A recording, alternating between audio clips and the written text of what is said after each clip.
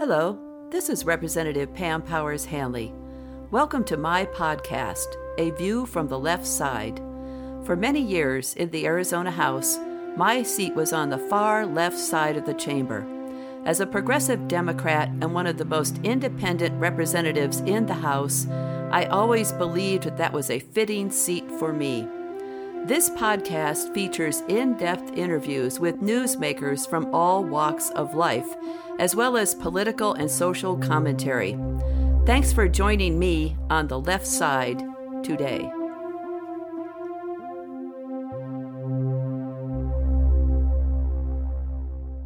Season 2, Episode 2 of A View from the Left Side is a collection of legislative updates from the first 2 weeks of the second session of the 55th Arizona Legislature. These brief clips represent a wide range of topics from the opening day COVID superspreader event and subsequent outbreak at the Capitol to food and housing security, prenatal care, and clean elections. These updates were recorded and published on social media in the early part of January 2022.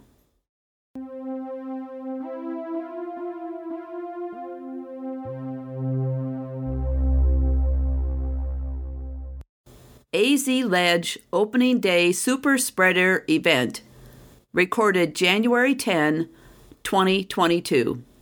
It is opening day at the Arizona Legislature, and usually opening day is full of festivities. There's lots of people out on the lawn, there's people in the hallway, there's food, there's protests. But this year, 2022, we are entering the third year of the COVID pandemic. So the pandemic and the latest Omicron variant of COVID-19 have put a little bit of damper on the festivities, at least for the Democrats and people who are health conscious. It was amazing to see the governor's speech today on the floor of the House. Now, I watched it from my office to be safe. Seriously, a year ago when I made this mask, I didn't think I was going to be wearing it today, 1 year later. I thought that Arizona would have learned its lessons regarding the pandemic and infection control, but no. The opening day festivities were a giant super spreader event with Governor Doug Ducey and all of the Republicans and their guests going maskless down on the floor of the House. There were so many people there, all close together, all leaning on each other and kissing and hugging. And fine, adults, if you want to choose freedom and expose yourself to disease knowingly and risk death, that's fine. You want to choose death, go ahead and choose death. Go ahead and choose risky behaviors. But there were children on the floor of the House today. Young children, mostly girls, beautiful dresses, too young to get a vaccine. Those little girls were without masks, and those parents put their children at risk by bringing them to the Arizona House today for Governor Doug Ducey, President Karen Fann, and Speaker Bowers' super spreader opening day. I took some pictures off of the TV set when I was watching the governor's speeches of all of the people standing up and cheering for school choice and cheering for tax cuts without their masks on. How many people will get COVID because of opening day of the Arizona Legislature? Only time will tell. Unfortunately, the Arizona Legislature doesn't have real contact tracing or real notification of infection or exposure. So we just have to look at the rumors and the guesses and the tweets to find out who's going to get sick from today. But people will get sick. This was one risky event. More to come. This is the first video of 2022.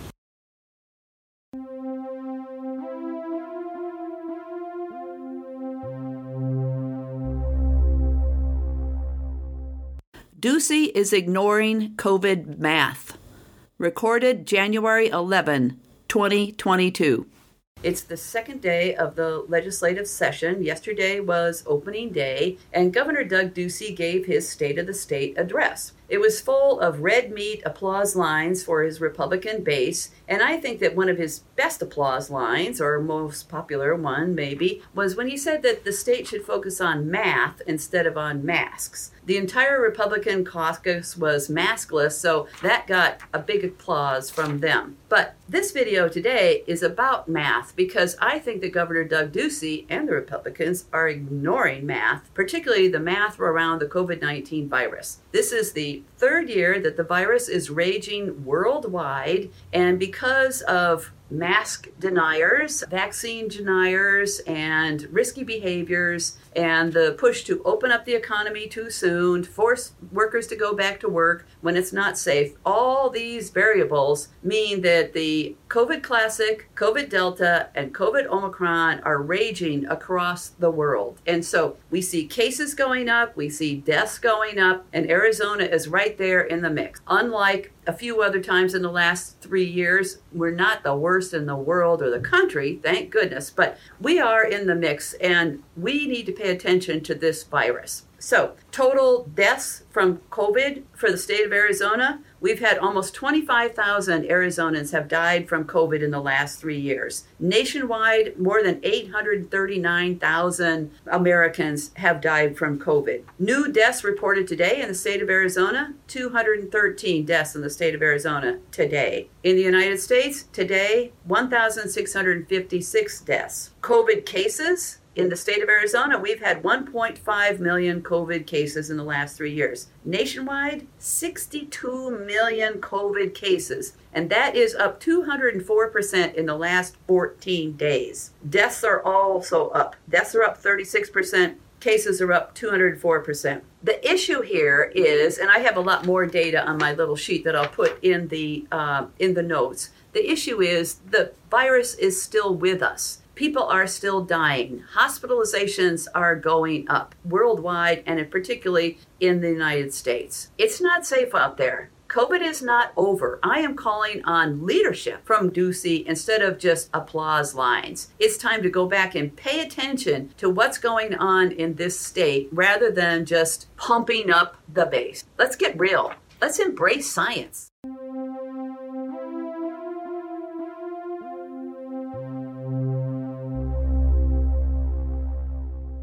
My focus is food and housing security, recorded January 12, 2022. So this week, before the committees start, we have a flurry of activity as people run around the house and try to get other people to sign on to their bills and try to promote their bills. And so that's what I'm up to today. I am focusing again this year on social determinants of health, helping people in Arizona keep food on their table and a roof over their heads, and also on adverse childhood experiences. Arizona is one of the worst states in the country for adverse childhood experiences. This would be like food insecurity, housing insecurity, and things like that. We need to protect our children. We need to protect our citizens in the state of Arizona, as far as I'm concerned.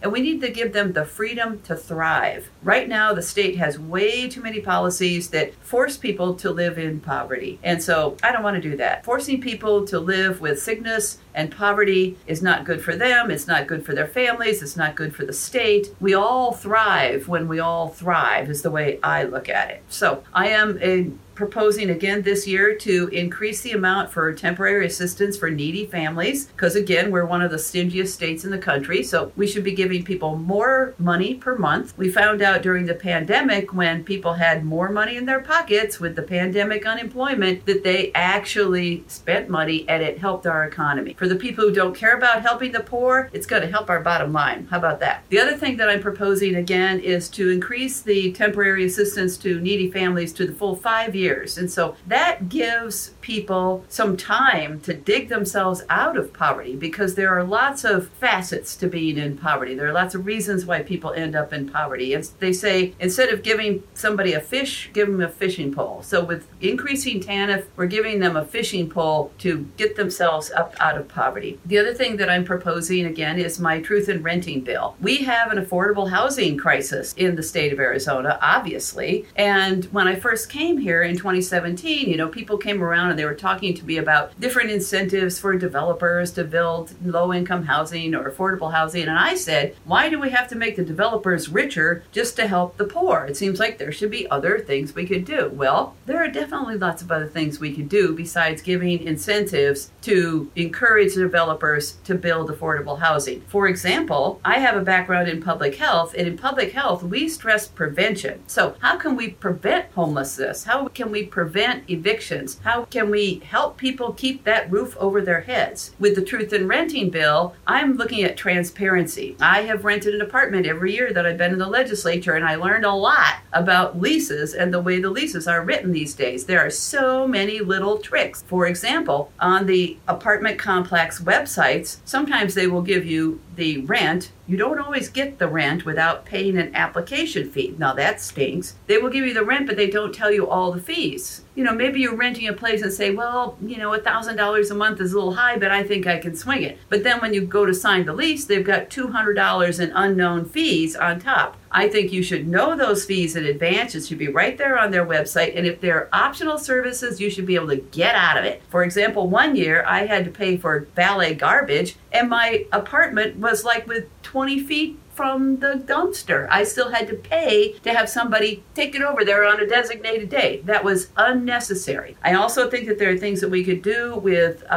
seniors to help keep them in their houses. There are programs to help seniors pay their taxes. For example, indigent seniors, if their taxes go up because of gentrification, let's help them stay in those houses that they've been living in forever. And knowing your lease. You need to know what's in your lease. Some of these leases, they're like 40 pages long. One of the things that I've been seen in there several times is even though medical marijuana and marijuana are legal in the state of Arizona, these apartment complexes that are national chains make it illegal to use any type of cannabis in your apartment. What if you're a cancer patient and you get diagnosed while you're living in this apartment? According to that lease, you cannot use medical marijuana in that apartment, and that is just another way for them to boot you out. The leases have too many tricks, the landlords have too much power, and I want to have the tenants have a little bit more power in what's going on. I'd also like to have the cities and towns have more power. We're looking at getting rid of some of the preemption bills that the state has passed in the past, and so a lot of changes.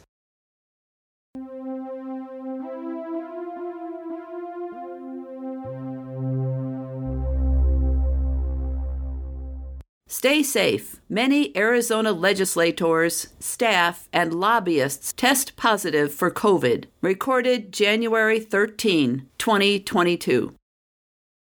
It's technically the end of the week for legislators. Those of us like me who live outside of Maricopa County are getting ready to drive home. And tomorrow and Friday I'll have meetings mostly online in Tucson. So we do work 5 days a week, but we are not always here 5 days a week. Today's message is a public health message because, as you know, on Monday, we had a super spreader event for opening day. And last Friday, the Chamber of Commerce also had a big super spreader event in which most legislators were there. I wasn't there because I was still in Tucson. Anyway, so multiple super spreader events. And so now what are we seeing in the Arizona legislature? We're seeing multiple infections with COVID-19. Luckily, they have a testing site set up for us to go over and get tested. I know of 3 House Democrats who are tested positive for COVID and at least 1 Democratic senator who tested positive. There's a few assistants on both sides of the aisle that are testing positive. There are lobbyists who are testing positive, but there are still people in this building without masks on. And that part just drives me crazy. We had a joint health committee meeting today. Everybody from the Senate and the House health committees in one big room. Luckily, we were like every other seat, but there were some extra empty seats in there, but still, none of the Republicans, probably half of the lobbyists did not have masks on. This, when people are rushing over across the way to get tested. Wear a mask. Get vaccinated. People like me, triple vaxxed, are still getting the Omicron virus, but we're getting like a bad cold. People who are not vaccinated are going to die. They're also filling up the hospitals. Let's be smart about this. I have my cloth masks that I made that I'm still wearing. A lot of people say don't wear the cloth masks. I have 2 coffee filters inside of my cloth masks. I have a 6-layer mask. I just got tested for COVID-19. I am COVID negative and heading back for Tucson right now. Please be safe. Wear a mask. It's really not a big deal.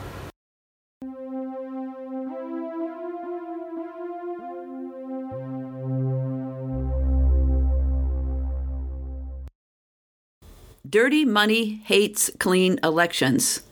Recorded January 19, 2022. Today's video is about clean elections. And the reason I'm talking about clean elections today is that I just finished doing a guest lecture for former Senator Kirsten Engel's law class. I have done a little mini lecture and Q&A session about clean elections in the past for her law class. They often talk about redistricting, campaign finance, and in addition to learning about running traditional, where you ask lots of people for lots of money, they have me come in and talk about clean elections. I have run for office 3 times and I've run clean all 3 times. I have beaten Democrats and Republicans at a clean elections candidate. And there are a few of us around in the legislature still who have been successful running clean. The problem is that the clean elections system has been under attack every year from the Republican Party because, first of all, they don't like the progressives, right? We have been way too vocal because we are not owned by anybody. We are owned by the voters. We're not owned by the money. We're not owned by the lobbyists. We're not owned by the special interest groups, and that's what the Republicans don't like. Big money hates clean money. Unfortunately, the clean election system has been hurt significantly over the years by all of these attacks, particularly attacks by Representative Leo Biasucci from Mojave County. I don't know what he's worried about. Does he think that one of those clean running candidates who are from the Democratic Party is actually going to beat him someday? Fingers crossed on that one. But anyway, I digress a bit. The clean election system was created by the citizens of Arizona in 1998 to fight corruption in the legislature. I moved here 40 years ago, and I very clearly remember the ASCAM scandal from the early 1990s, where several state legislators were convicted or charged with bribery. Why did we come up with clean elections? The citizens came up with clean elections to take that pressure of money off of candidates, and it worked for a while. They passed it in 1998. The clean election system does education, it runs the system, and it also did campaign finance enforcement. And it caught Democrats and Republicans in enforcement issues. I thought it was a very fair commission. What really hurt it was when the Republicans put Prop 306 on the ballot in 2018. Now, this was misleading the voters. I fought hard against it. A few other people fought for clean elections, but the problem was that they misled the voters. Clean elections candidates already couldn't donate to a party. When we don't spend all of our money, we send it back to the state. That's how clean elections worked. But Prop 306 said that clean elections candidate couldn't buy any services from any political party, Republican or Democrat. And that really hurt us. There were a couple of times when the Democratic Party hired a field organizer to work on the LD9 races. Because that person did specific duties for me, I paid that person for those services rendered. I got a bill, it said who did the services and what they did and how many hours they spent, and I paid that, and I don't see anything wrong with that. So what really hurt the clean elections candidates in Prop 306 was that we could no longer buy access to a voter database. This was specifically allowed in the clean elections original statute, but now in order to do that, we have to go through a middle person to buy the van access. So what you have is that fewer and fewer people running clean, not because they don't want to run clean, but because they're afraid of the big money and they're afraid of the obstacles that are set into the system to make them fail. So what do we see? Since 2018, there's been a dramatic drop in the number of candidates running clean. When I did Kirsten Engel's law class a few years ago in 2018, it was almost evenly split between Republicans and Democrats running clean in the legislature, about 35 candidates each. And some of those clean candidates won. Big money doesn't always win. The Republican who ran against Randy Freese and I in 2020 had 3 times as much money as I did, and I came out on top in that race amongst all the candidates. Big money doesn't always win. clean money is popular with the voters. The voters know that they have a better government when votes control the government and not money. This brings us to Congress and to the Senate and to Kyrsten Sinema. The state of Arizona is passing one after another voter suppression bill in the legislature. We're going to see more in 2022.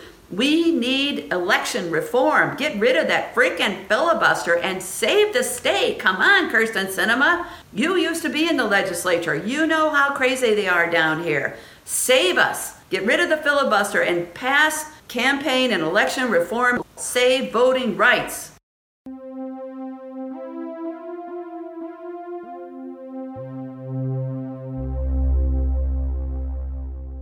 Group prenatal care would benefit moms and babies. Recorded January 20, 2022. Often, I am accused of giving you guys only bad news in my videos, but today I have some good news. I am back on the Health and Human Services Committee, which is exciting for me. I was off for a year, but now back on as ranking member. I will be giving you some health news in my videos this year, in addition to more news about taxes and tax giveaways, since I am still on the Ways and Means Committee. I have good news today about a bill that you might want to give a thumbs up to on the Request to Speak system. And this is HB 2230. This is for group prenatal care. I had experiences with group prenatal care when I had my first daughter. I went to a naturopath, and the naturopath was in a group practice with another naturopath, and they had what they called childbirth classes. The women who were expecting to have a baby within maybe a 3-month period were a cohort for these group classes. And so there was maybe 8 or so women in the group that I was in. We met once a week. We learned about diet and nutrition and exercise and what to do or not do when you're pregnant. We also exercise together. There were a few of us who used to go swimming laps in the morning, and since this was a time well before social media, when somebody didn't show up for swimming, we're like, oh, she had her baby, yay! And so this cohort was really a community for me. I was 30 years old, I had a college degree, I had already had a career, I was excited to be pregnant, but I really didn't know anything about it. The classes helped educate me, and it built a community. These women were my friends. Like I said, we went swimming together, we went walking together, we talked with each other on the phone, we had these group classes once a week. As we got closer to childbirth, our partners joined us in these classes, and it was good for the fathers to be in there too. And then after childbirth, we stuck together. We had play dates when our kids were babies. We went to La Leche League classes together to learn how to do breastfeeding. We talked to each other about what we were going to name our babies. Group prenatal care, I think, would be a fantastic thing for moms and babies in the state of Arizona. This particular bill, 2230, offers a grant program to doctors who want to set up these types of classes. It'll give them ideas on what to include in the classes and how to manage them and things like that. But I found this very valuable to me when I was a young mom, and I am wholeheartedly in support of 2230. If you're on RTS, give it a thumbs up. It will be coming up in the Health and Human Services Committee in the future.